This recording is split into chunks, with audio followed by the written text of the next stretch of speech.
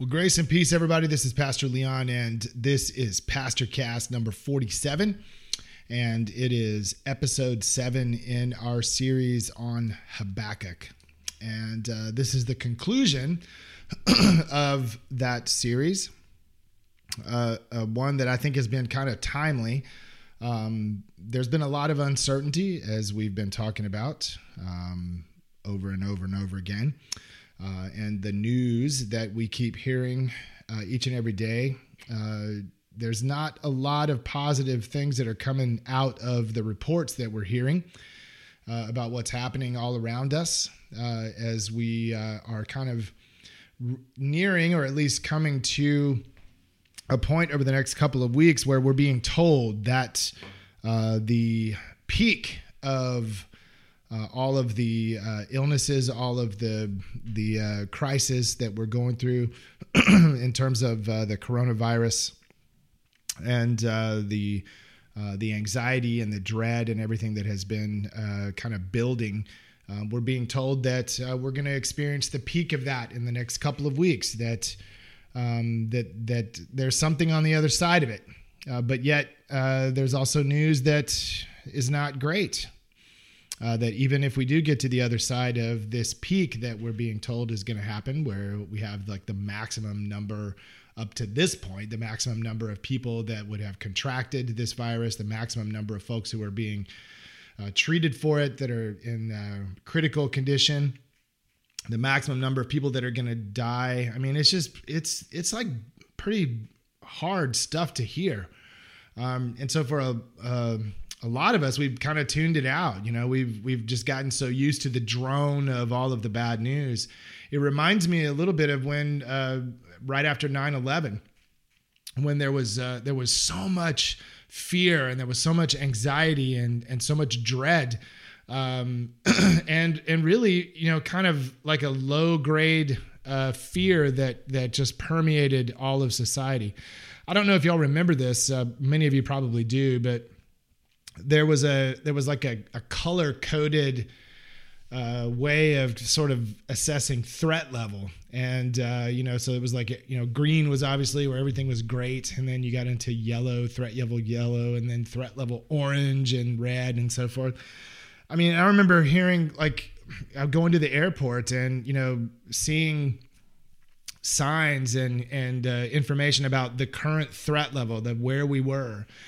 It just sort of stayed in the orange phase for so long. It was like this, it wasn't quite the peak of anxiety. We weren't like in dire threats, red, threat level red, but it was threat level orange like all of the time. And that's kind of what it feels like now, that there's this constant sort of threat level that happens. And I remember after a while, we just kind of stopped paying attention to the color-coded threat level. It was just always the same. It was always there. And so I think that a lot of that has been true for our current situation. There's so much that is happening, so many new things, so much new information. It's almost too much. It's just almost too much for us to take in. And so a lot of people have, just stopped thinking about it. I say stop thinking about it. We've stopped acknowledging it to a certain extent, trying to go about our lives, trying to figure out what to do with this new reality. I don't want to use the term new normal. It just doesn't seem like a good term to use. There's nothing normal about this. And I think it's a new reality that we need to wake up to. And there's going to be a new reality on the other side of this. I mean, this is not just going to go away overnight. And so it's something that we're going to have to come to grips with, especially those of us who say that we believe in God, that we believe that God is sovereign, that God is at work in the midst of all this. It's easy to say these things. It's easy to sort of acknowledge it. And as people who call ourselves followers of Jesus, for Christians, I think we've been all over the map in terms of the way that we approach it. So some Christians have chosen to see this as a punishment from God. Some Christians have chosen to see this as, just some sort of retribution of some kind. And then, other Christians are like, well, we're just being tested, that God is putting us through a test, and we need to be faithful, and we need to make sure that we're being positive and that, that we speak to our faith and that we try to be examples to the people around us. And then there's a lot of people who say that they follow Christ and who call themselves Christians and self-identify as Jesus followers, who are, acknowledging the pain, acknowledging the struggle, and doing their very best to try to find God in the midst of the struggle. So the interesting thing is that Habakkuk is a book that's written for people who are trying to figure this out wherever they happen to be, all over the place. And so Habakkuk went to God and had a conversation with God on behalf of the people, and then shared his revelation of that conversation to the people of Israel who were in a dire situation. Habakkuk wanted redemption. In many ways, he wanted things to go back to the way they were when they were able to worship and that they were able to have a deeper connection to God. He wanted things to go back to where they were when all was right with the world. So who doesn't want that? I mean, I want that about 1,000 times a day, especially now. I'm about to, in about 45 minutes or so, I'm going to be on a Zoom call with my son's elementary school. It has taken them all this time to try to figure out how they're going to roll out all of their online platforms, and how parents are now going to have to essentially take over education as it will be for the students. And, this is not something that any of us expected or anticipated. If you'd have told us 2-3 months ago, if you'd have told us a month and a half ago that this is what we would be facing, I don't think anybody would have believed it. But here we are. And we want things to go back to where they were to a certain extent. We want to return to a time when we were able just to do whatever it is that we wanted to do, to be able to go out, to be able to have the kids in school, to be able to function in what we then considered normal. But the problem is that going back isn't going to be the answer. The past gets idealized. I mean, we want to remember only what we want to remember. And God is all about moving forward. God does not live in the past. God is not trapped within a text that is only for a particular place and time, although it's very important for us to understand the place and time within which the text is written, and the fact that the text that we have, the Bible, is not one monolithic thing, that there's all kinds of voices and all kinds of spaces and times and all kinds of writings and struggle, as people were trying to do their best to understand God and understand themselves and others. And so it's something that has been happening for a very long time. And of course, Habakkuk was writing within a particular moment in the late 6th century BCE. And so we need to realize that God's not trapped in that past, and God is not trapped in our past. So we can't sit back and think about all the things that we used to do and long for that and realize, without realizing that it's going to be different when we move forward, that there is a future that is already ahead of us where God is present in that future. And the future is going to look differently than anything that we've ever known. And so that's what Habakkuk is all about in the end. It's about people learning to trust that God is at work. It's about people being able to speak their fears and to be able to speak their struggle and to be able to bring that to God, to be able to share that with the divine, and to know that there's something ahead that is different than what they've experienced, but that one thing remains the same, that God is faithful, that God is with us in the struggle, and that God's presence can be made known even in the worst of circumstances. Sometimes God's plans are a little hard to figure out, right? If you want to simplify it and say that they're God's plans, they're hard to figure out. I really struggle to use that terminology now. I mean, I've always been kind of cautious of it. I've used that pithy phrase before. If you want to make God laugh, tell him your plans. Now that kind of works, but what it implies, I think, is that that God has planned all of this. That this is all part of God's plan. I will say over and over again until the day I die that God does not cause all things. So if some people want to believe that God caused this virus, or even the sort of backwards, the backdoor theology of that is to say that God allowed it to happen. To use that term, I think that God allowed it implies that it was part of God's plan. I think God's plans are bigger than coronavirus. God's plans are bigger than the moments that we struggle and the moments that we feel like, there's injustice that's being done to us, or that we are trying to figure out like what's going on. Our own struggles, our own angst, our own fears and doubts. I mean, God's plans are bigger than that. There's an overarching theme that is present within the universe. That is just part of who God is, that God is always moving towards shalom, the peace of God, the justice of God, where all things are made right. That's what's ahead, right? That's the future that is not yet realized, but that we can catch glimpses of. And so to say that God planned all this, I think is overly simplistic and not at all good in terms of theology. God doesn't cause all things, but God is present in all things. God is present in the struggle and present in our angst. And for us to be able to wake up to that and to realize that and to be able to surrender to that, now that's the work that is being done here in Habakkuk. So Habakkuk found himself wondering what God was up to and if God's plans, right? At least that's the way that he sort of interpreted it, whether they were really perfect. He was at the end of his rope.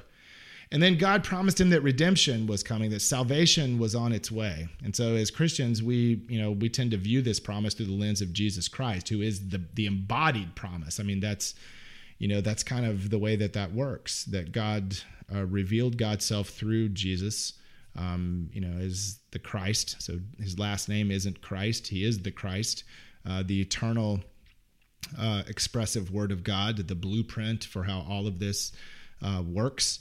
And so Jesus was that embodied promise that everything is moving towards redemption. And so now, like Habakkuk, we wait. We wait in an existential way. We wait for the coming of that promise, for the time when all things will be made right. And this is something that we know that we wait for, realizing that it may not happen in the way that we understand it or long for it in our time. That God's time is different. And we've talked about that, the difference between chronos, the linear sort of way that we understand time, and kairos. These are Greek terms of the way that God sees time. He's outside of time. So we do have the promise of God embodied in Jesus Christ, and we do have moments where we are able to choose life over death, where we're able to choose abundance over scarcity, which is where most of us end up living, especially in a time like this when we are struggling. The scarcity sort of imagery is all around us. It's present even in the lack of toilet paper and lack of paper towels and cleaning supplies and so forth that we see around us. And so for those of us who are struggling and we live in scarcity in these moments where we're wondering whether we're going to have enough of some of these material goods for sure, but enough resolve, enough to be able to get through it. I mean, that's the struggle that we have to choose whether we want to step towards life or step towards death. This is Genesis chapter 3 all over again, which is a story that really is embedded within the text because it's a universally true story that's universally true for all spaces and all times. That we always have that moment where we have an opportunity to choose what it is that we're going to do, whether we're going to step into God's abundance and to trust that there's a future that's ahead of us that is not like the past, but that it's something different and perhaps something even closer to where we want to be. So the last chapter of Habakkuk is a song. It's a song of rescue. And so kind of as we prepare to think about this particular song that Habakkuk sings, let's think a little bit about what it means to be rescued. So kind of thinking with me, if you would, think about the greatest rescue movies of all time. I mean, I usually tend to think of things in terms of the way that I understand things. I tend to think of them in literary terms or in terms of movies or music or even art. That's just kind of how my brain works. So thinking about some rescue movies, Schindler's List is one that I think is a pretty dang good rescue movie. In fact, I just finished watching that again. I haven't watched it in a long time, and I watched it again. It's an unbelievably beautiful movie. And it's probably number one kind of on the list of rescue movies of all time, of people being rescued. Although even in the midst of that, right, you have this small group of people that are rescued by this one man who came to understand his calling and came to understand his purpose a lot more deeply. But the angst that he had, even in that moment, that Schindler had, was that he didn't do enough, that he could have done more. There's that famous scene at the end of the movie where he picks up his watch. He takes his watch, and he said, this watch could have meant someone's life. He could have paid somebody off to add one more name to the list. Black Hawk Down is another one. So if you like, like kind of war movies and things like that, that's a incredible movie about rescue. And even in the midst of all these movies, right, there's always something that happens that, that reminds us that, there's a lot that's out of our control. That there are people who are going to suffer. There are people that may even die in the midst of this. But there's this sense of someone coming, or there's rescue that's going to happen. Last of the Mohicans is another one of those. That famous line, where Hawkeye basically says to his love, whatever shall occur, I will find you. The Searchers is another great movie, a classic John Wayne movie about some people who are searching for a young woman who's been kidnapped by some Native Americans, some warriors. Taken is another one of those movies where Liam Neeson comes for his daughter and just basically kills everyone. I have a particular set of skills, right? So those are movies like that. Castaway is another rescue movie, although in Castaway, his rescue comes when he finally gets to a point where he realizes that he can no longer stay where he is. The desire to live and just exist, fades in his desire to be able to get off that island. And then, of course, there's any Rambo movie, Rambo 1, 2, 3, 4, and I think there's finally the last one that just happened.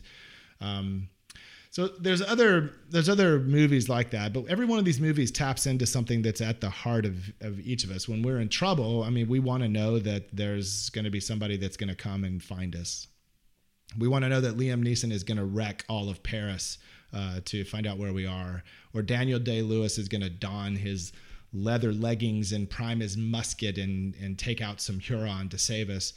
I mean, we want to know that when we need help, that help is on the way. And so that's something that really is at the heart of Habakkuk's song here. And so I'm going to read it to you, and then we'll do a little bit of conversation or a little bit of teaching on it. A prayer of Habakkuk the prophet. This is in Habakkuk chapter 3. Lord, I have heard of your fame. I stand in awe of your deeds. Repeat them in our day. In our time, make them known.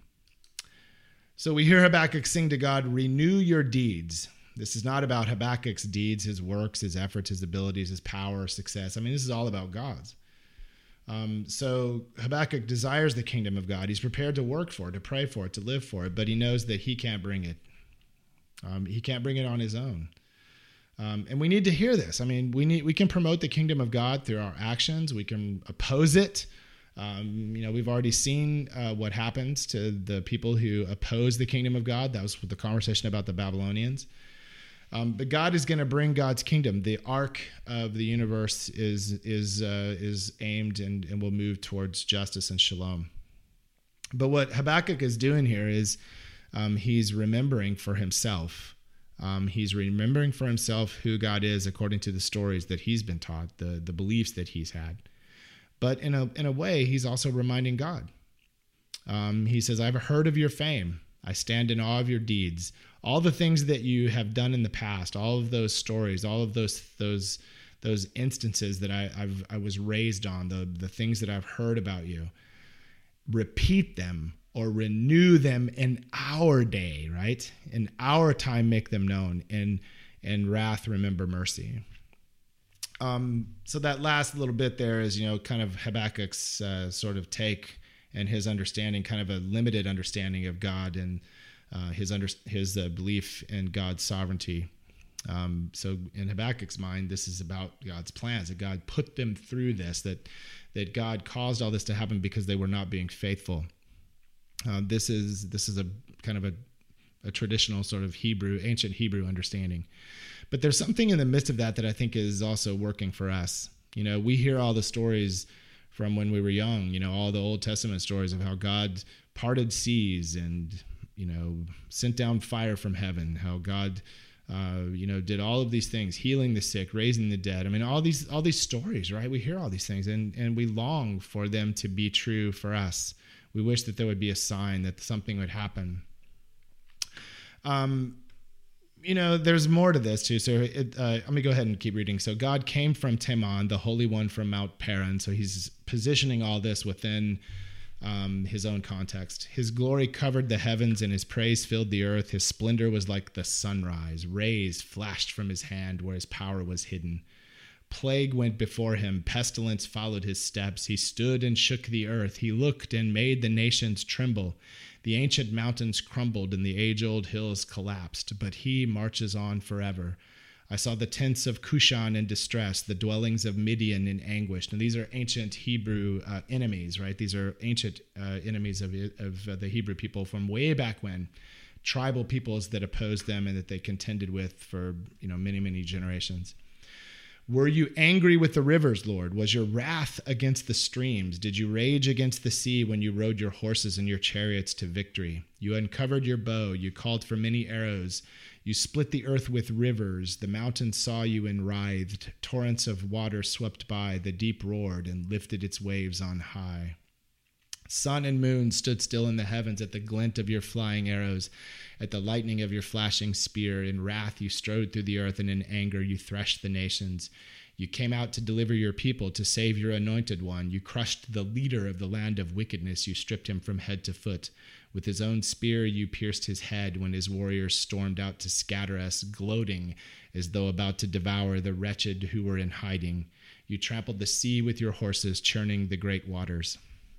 So the interesting thing about these images that we uncover when we begin to read passages like this in the ancient Hebrew tradition is this warrior God, the God who sort of fights for his people.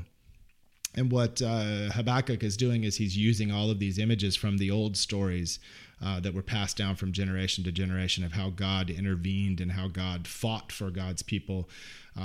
Particularly the story of how the people of Israel came out of Egypt and then found themselves at the Red Sea with the army of Pharaoh behind them and the sea in front of them, and how God parts the sea. And then, of course, the story goes then that once they had parted the sea and walked across the sea to safety, then when Pharaoh's army tried to pass through the same way, the waters fell over them and crushed them. So, I know that this is, there's some troubling sort of ways to interpret this that probably aren't all that helpful, but you have to understand that this is in a context, and kind of the overarching theme of this is of a God who's going to come and find you, that there's nothing, nature doesn't stand in God's way. None of these things stand in God's way. God is over and above all things and will come and will deliver. So that's what Habakkuk is basically reminding God. Like, you did all of these things in the past. Nothing stood in your way to save your people. So save us now. Make this true now. And then in Habakkuk 16 through 19, there's a little bit of a shift.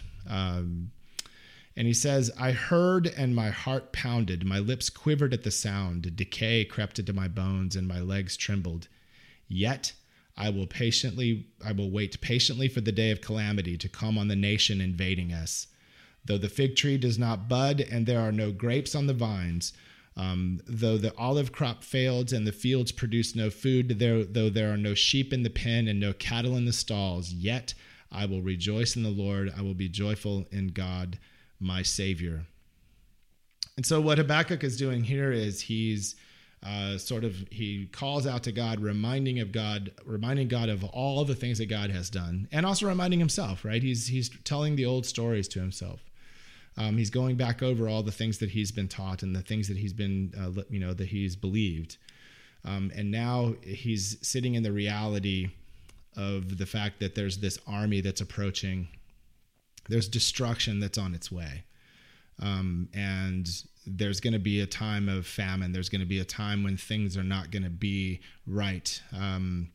That all of the things that they used to hold on to as safety and security, the things that they believed would, be enough, right? So we're talking about agriculture. We're talking about, the ways that they would understand wealth through olive oil and fig trees and sheep and cattle. All of those things were all part of their safety and security, and now they're going to be gone. So Habakkuk basically claims that come what may, whatever is going to happen, he's going to rejoice. He's going to rejoice. This is the final amen of the prophets to a certain extent. He gets the last word to, really to the people. After hearing all these things from God and understanding what God has given to him in terms of revelation, he's sharing this now. So I guess the question that we would have is, can we live with this? Can we live with these final words of Habakkuk? Yet I will rejoice in the Lord. I will be joyful in God, my Savior. The sovereign Lord is my strength. He makes my feet like the feet of a deer. He enables me to tread on the heights. The images there are, he gives me a way to escape this, to move beyond it. So can we affirm Habakkuk's faith here? Can we join him in this song of trust? What is he really doing? Is this, I've kind of written about this lately, this sort of simplistic Hallmark card theology that a lot of people, try to produce during times of trouble, or when you're going through something. You ever have a friend that will come to you and they don't know what else to say. They're trying to do the best they can, but sometimes the best that people have to offer to us is a Hallmark card theology. And mostly because our sorrow, our struggle, our angst, all the things that we're feeling might be too uncomfortable for them. They don't want to live in that. They want things to be better. They want us to be like we were. They want us to be happy. They want us to return to some sort of normalcy. If we're in the midst of grief, whether we've lost somebody, whether we're grieving the loss of our health, the loss of our dreams, loss of job, all these kinds of things. When there's impending doom, even right now, we sort of feel that, the impending sort of enemy that's on its way. So what people will try to do is they'll try to, maybe come up with some sort of pithy kind of phrase that make us feel better. Well, if God brought us to it, then God will see us through it. All things work together for good. That God's got a plan. Everything's going to be okay. I do ascribe to the idea of hope. I want to hold on to that because sometimes that's all we've got. And even when we don't believe that we have it, I think hope lives within us, and it's just there for us to be able to embrace if we're willing to be courageous enough to embrace it. And yet, I also think that this kind of theology, and even the theology that Habakkuk is kind of intimating here, which I think is deeper than that. But it can be taken away. From people can read this and take away from it. Well, I'm having all these problems. I have all these issues. I have all this fear. I've got these doubts. I've got this sense of impending doom. But I'm not supposed to feel those things because I'm a follower of Jesus. And so that's what we've been told, is that we're not supposed to feel those kind of things. We're not supposed to doubt. We're not supposed to be anxious. Be anxious for nothing. People will quote little verses out of context to us or to themselves. And they will deny the feelings. They'll deny the fears, deny the doubts, deny all those things. You see, I feel that God is in the midst of those too. And I wrote recently that I think that even our fears and our doubts and our prayers of desperation are precious to God. But what I think that Habakkuk is doing here is he's resolving something. He's resolving to surrender to whatever happens, that whatever he's put his faith and trust in terms of the safety and security, the stuff that he thought would be enough, the things that he thought would always last forever, the past that he longs for, to return to a time when things were different, when things were more simplistic, all those kinds of things. He longs for those kind of things, but yet I think there's a reality here that he's saying to himself, I know that this is not going to be good. This is going to suck, to kind of be more bluntly. And yet I'm going to choose to surrender. I'm going to choose to rejoice. I'm going to choose to believe that God is on the other side of this, already at work to rescue. There's some theologians, some kind of more, I guess, literal theologians who see the Bible more literally and interpret more literally, that have said that this vision by Habakkuk is a vision of Armageddon. It's a vision when God will conquer the forces of evil once and for all, and sin and death are going to disappear. I kind of get why they would see that. If you're looking for it, if that's the way that you sort of frame your theology, that everything is not headed towards something, heading towards redemption and rescue for all of creation and for all humankind, that's what God wants. That's God's desire. That's what, we find in Scripture as well, that it's not God's will that any should perish, but that all should come to the old language is repentance. But repentance just means an acknowledgement of God, an acknowledgement of ourselves where we are. And so if you say, essentially, well, yeah, that this is a vision for when God, sort of conquers evil and banishes darkness and sin and death, the brokenness and all this stuff is going to disappear. It doesn't sound like a bad thing, really. I know that people who ascribe to the whole Armageddon thing, they almost, it's almost like they have glee. They have a delight in the fact that there's going to be all this destruction and all this chaos and, there's going to be war and death and so forth. It's almost like they're super excited about it. And the reason why is because a lot of the people that ascribe to these kinds of things believe that they're going to be snatched away before any of that stuff happens, that there's going to be a rapture and they're going to be pulled out of it. And so they just get to watch it from like a front row seat in heaven, eating popcorn while the world burns. That's just really poor theology. It's terrible theology. It's completely out of context, and it has no place in good, solid Christian theology, at least in my estimation. But having said that, I do believe that God is a God who judges injustice, that sees injustice, and it grieves the very heart of God. To sort of put that kind of imagery on God. And it's the same kind of thing that should grieve us, to be able to set things to right. Dietrich Bonhoeffer was a German pastor who was executed by the Nazis for a plot against Hitler. And so he was imprisoned as a result of that plot being uncovered. And while he was in prison, he wrote prolifically. And sadly was executed it was like the war was over. Most of the people that were in charge of these kinds of things were either dead by their own hand or they were fleeing, but yet still the Nazi machine kept going and people kept being executed, and it was just a terrible, terrible time. But Dietrich Bonhoeffer sadly was executed during that last purge. But this is what he said. By good powers wonderfully hidden, we await cheerfully come what may.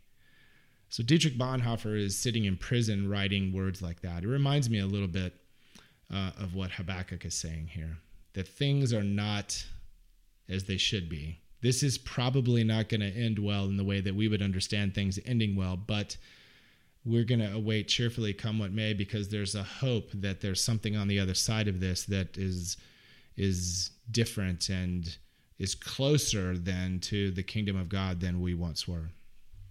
So I guess my prayer for everybody that is sort of listening to this, the tens of people who might be listening to the podcast, is that we all catch the vision of the coming kingdom of God, that we can see it all around us, that we can even see it in the midst of this day of calamity that we find ourselves in. that we can see it when we hear the stories. And you sometimes have to ferret those stories out, that you have to find sources where people are talking about the good things that are happening, the good news. There's some great sources for that. If you go to Good News, I think it's a website that's called Good News.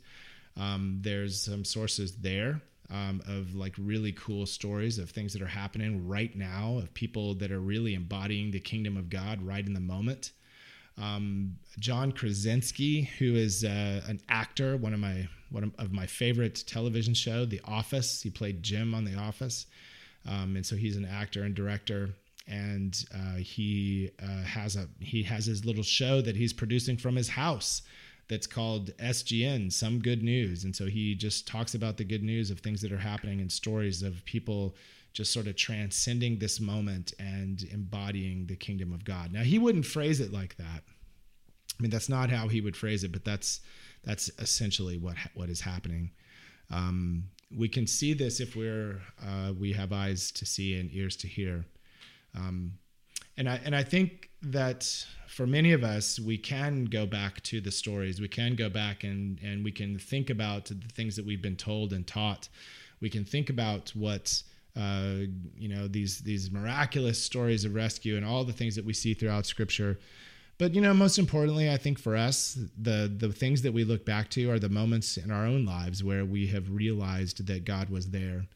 We might have to look back sometimes to see it. To be able to really and truly see where God was at work in our life when we were going through a difficult time. And there's going to come a day when perhaps we'll look back on all of this and we'll see more clearly where God was at work, even when everything seemed to be falling apart. That there's evidence of it. There were moments when we could see things happening. And then those moments then should teach us as we move forward into the future that God has in store for us, that we don't have to live in fear, that we can simply surrender. We can let go of all the attachments that we have to all the things that we used to think would give us safety and security, that maybe we'll begin to long for things that matter more, that are eternal, that really do show that God's kingdom is breaking through more than we were able to see it before, that it's more fully realized. I mean, the kingdom is coming. I mean, it is. It's on its way. Help is on the way. And so we don't have to be afraid. It's okay for us to give voice to our dread and give voice to our fears, but we don't have to stay that way. We don't have to live in that. We don't have to wallow in it. We don't have to let it control our lives and let it control who we are. We should give voice to our fears. We should give voice to our doubts. We should give voice to all of the desperation and the angst and the anxiety that we feel.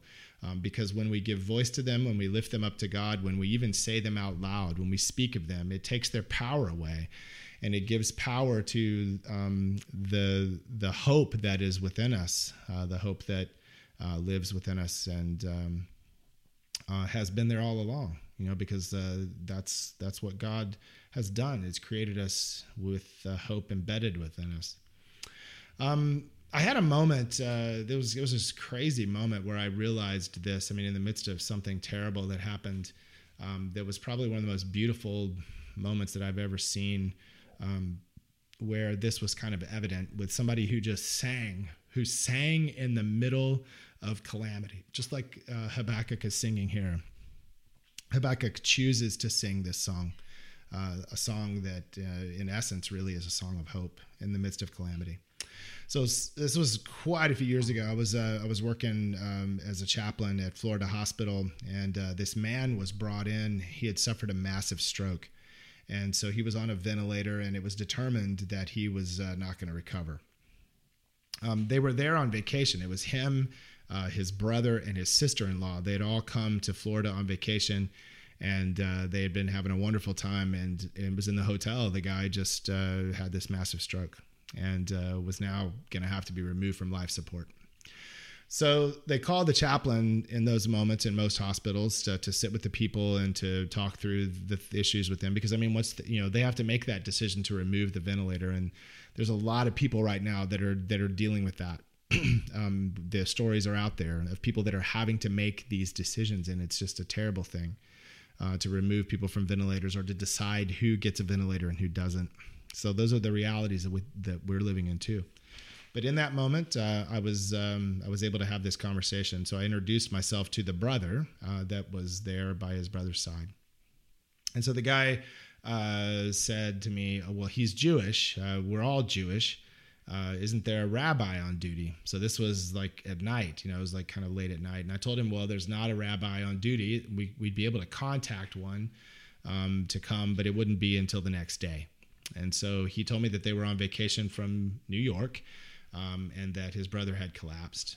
So I asked him, would it be okay if I prayed over his brother? And so he said, do you know any Jewish prayers?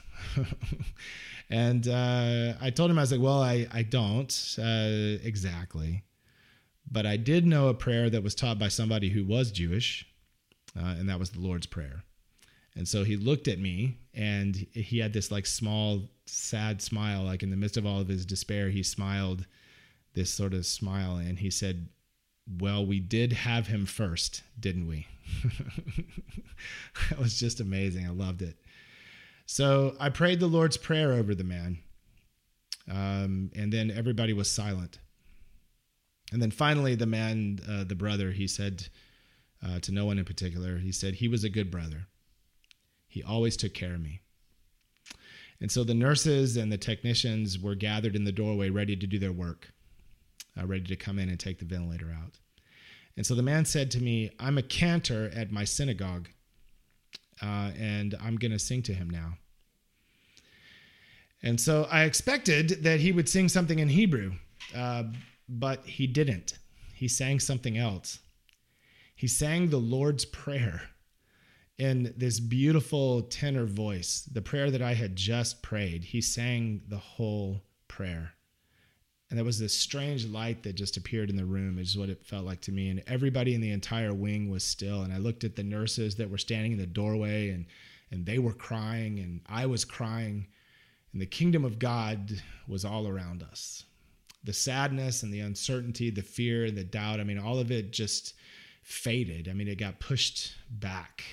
It wasn't that it was gone, but it got pushed back because this man sang. He sang in the midst of calamity. Do you need this in your life? Are you tired of being afraid? Are you weary of all of that? Is it wearing you down? Then I would encourage you. I would encourage you to sing. To sing a song, your own song, a song of rescue, a song of redemption. To sing about a God who is present in the midst of all of our struggle, a God who takes moments of death and turns them into moments of life and resurrection and renewal. It may not always look exactly the way that we want it to, but when we see the other side of it, when we see that kingdom breaking through, it looks exactly the way that it ought to. So just know this, sisters and brothers, as we come to the conclusion of our study on the book of Habakkuk, that help is on the way. Help is on the way. Blessings to everybody. We're going to begin a new podcast series after this last one here is published. And so we'll be working on some new podcasts. We're going to have more conversations with some other folks. It won't be just me doing teaching. I'm going to be having some conversations with some people. And we're going to figure out some cool things to do in terms of this podcast and ways to share this with everybody. And we'll be doing this I'll be doing 2 a week until we get to a point where this sort of lets up. And then I'm going to continue doing this, but I think I'm only going to do 1 a week after that. But until then, man, we might as well just keep it going. Let's do as many as we can and do a couple a week. And that way we can stay connected with one another. I hope that this has been a blessing to you. I hope that this has been something that has spoken to you in the way that it's spoken to me to go back and redo these studies on Habakkuk that I've done in the past. So blessings to you. Take care of yourself. Be safe. Be healthy. And we'll talk to you soon.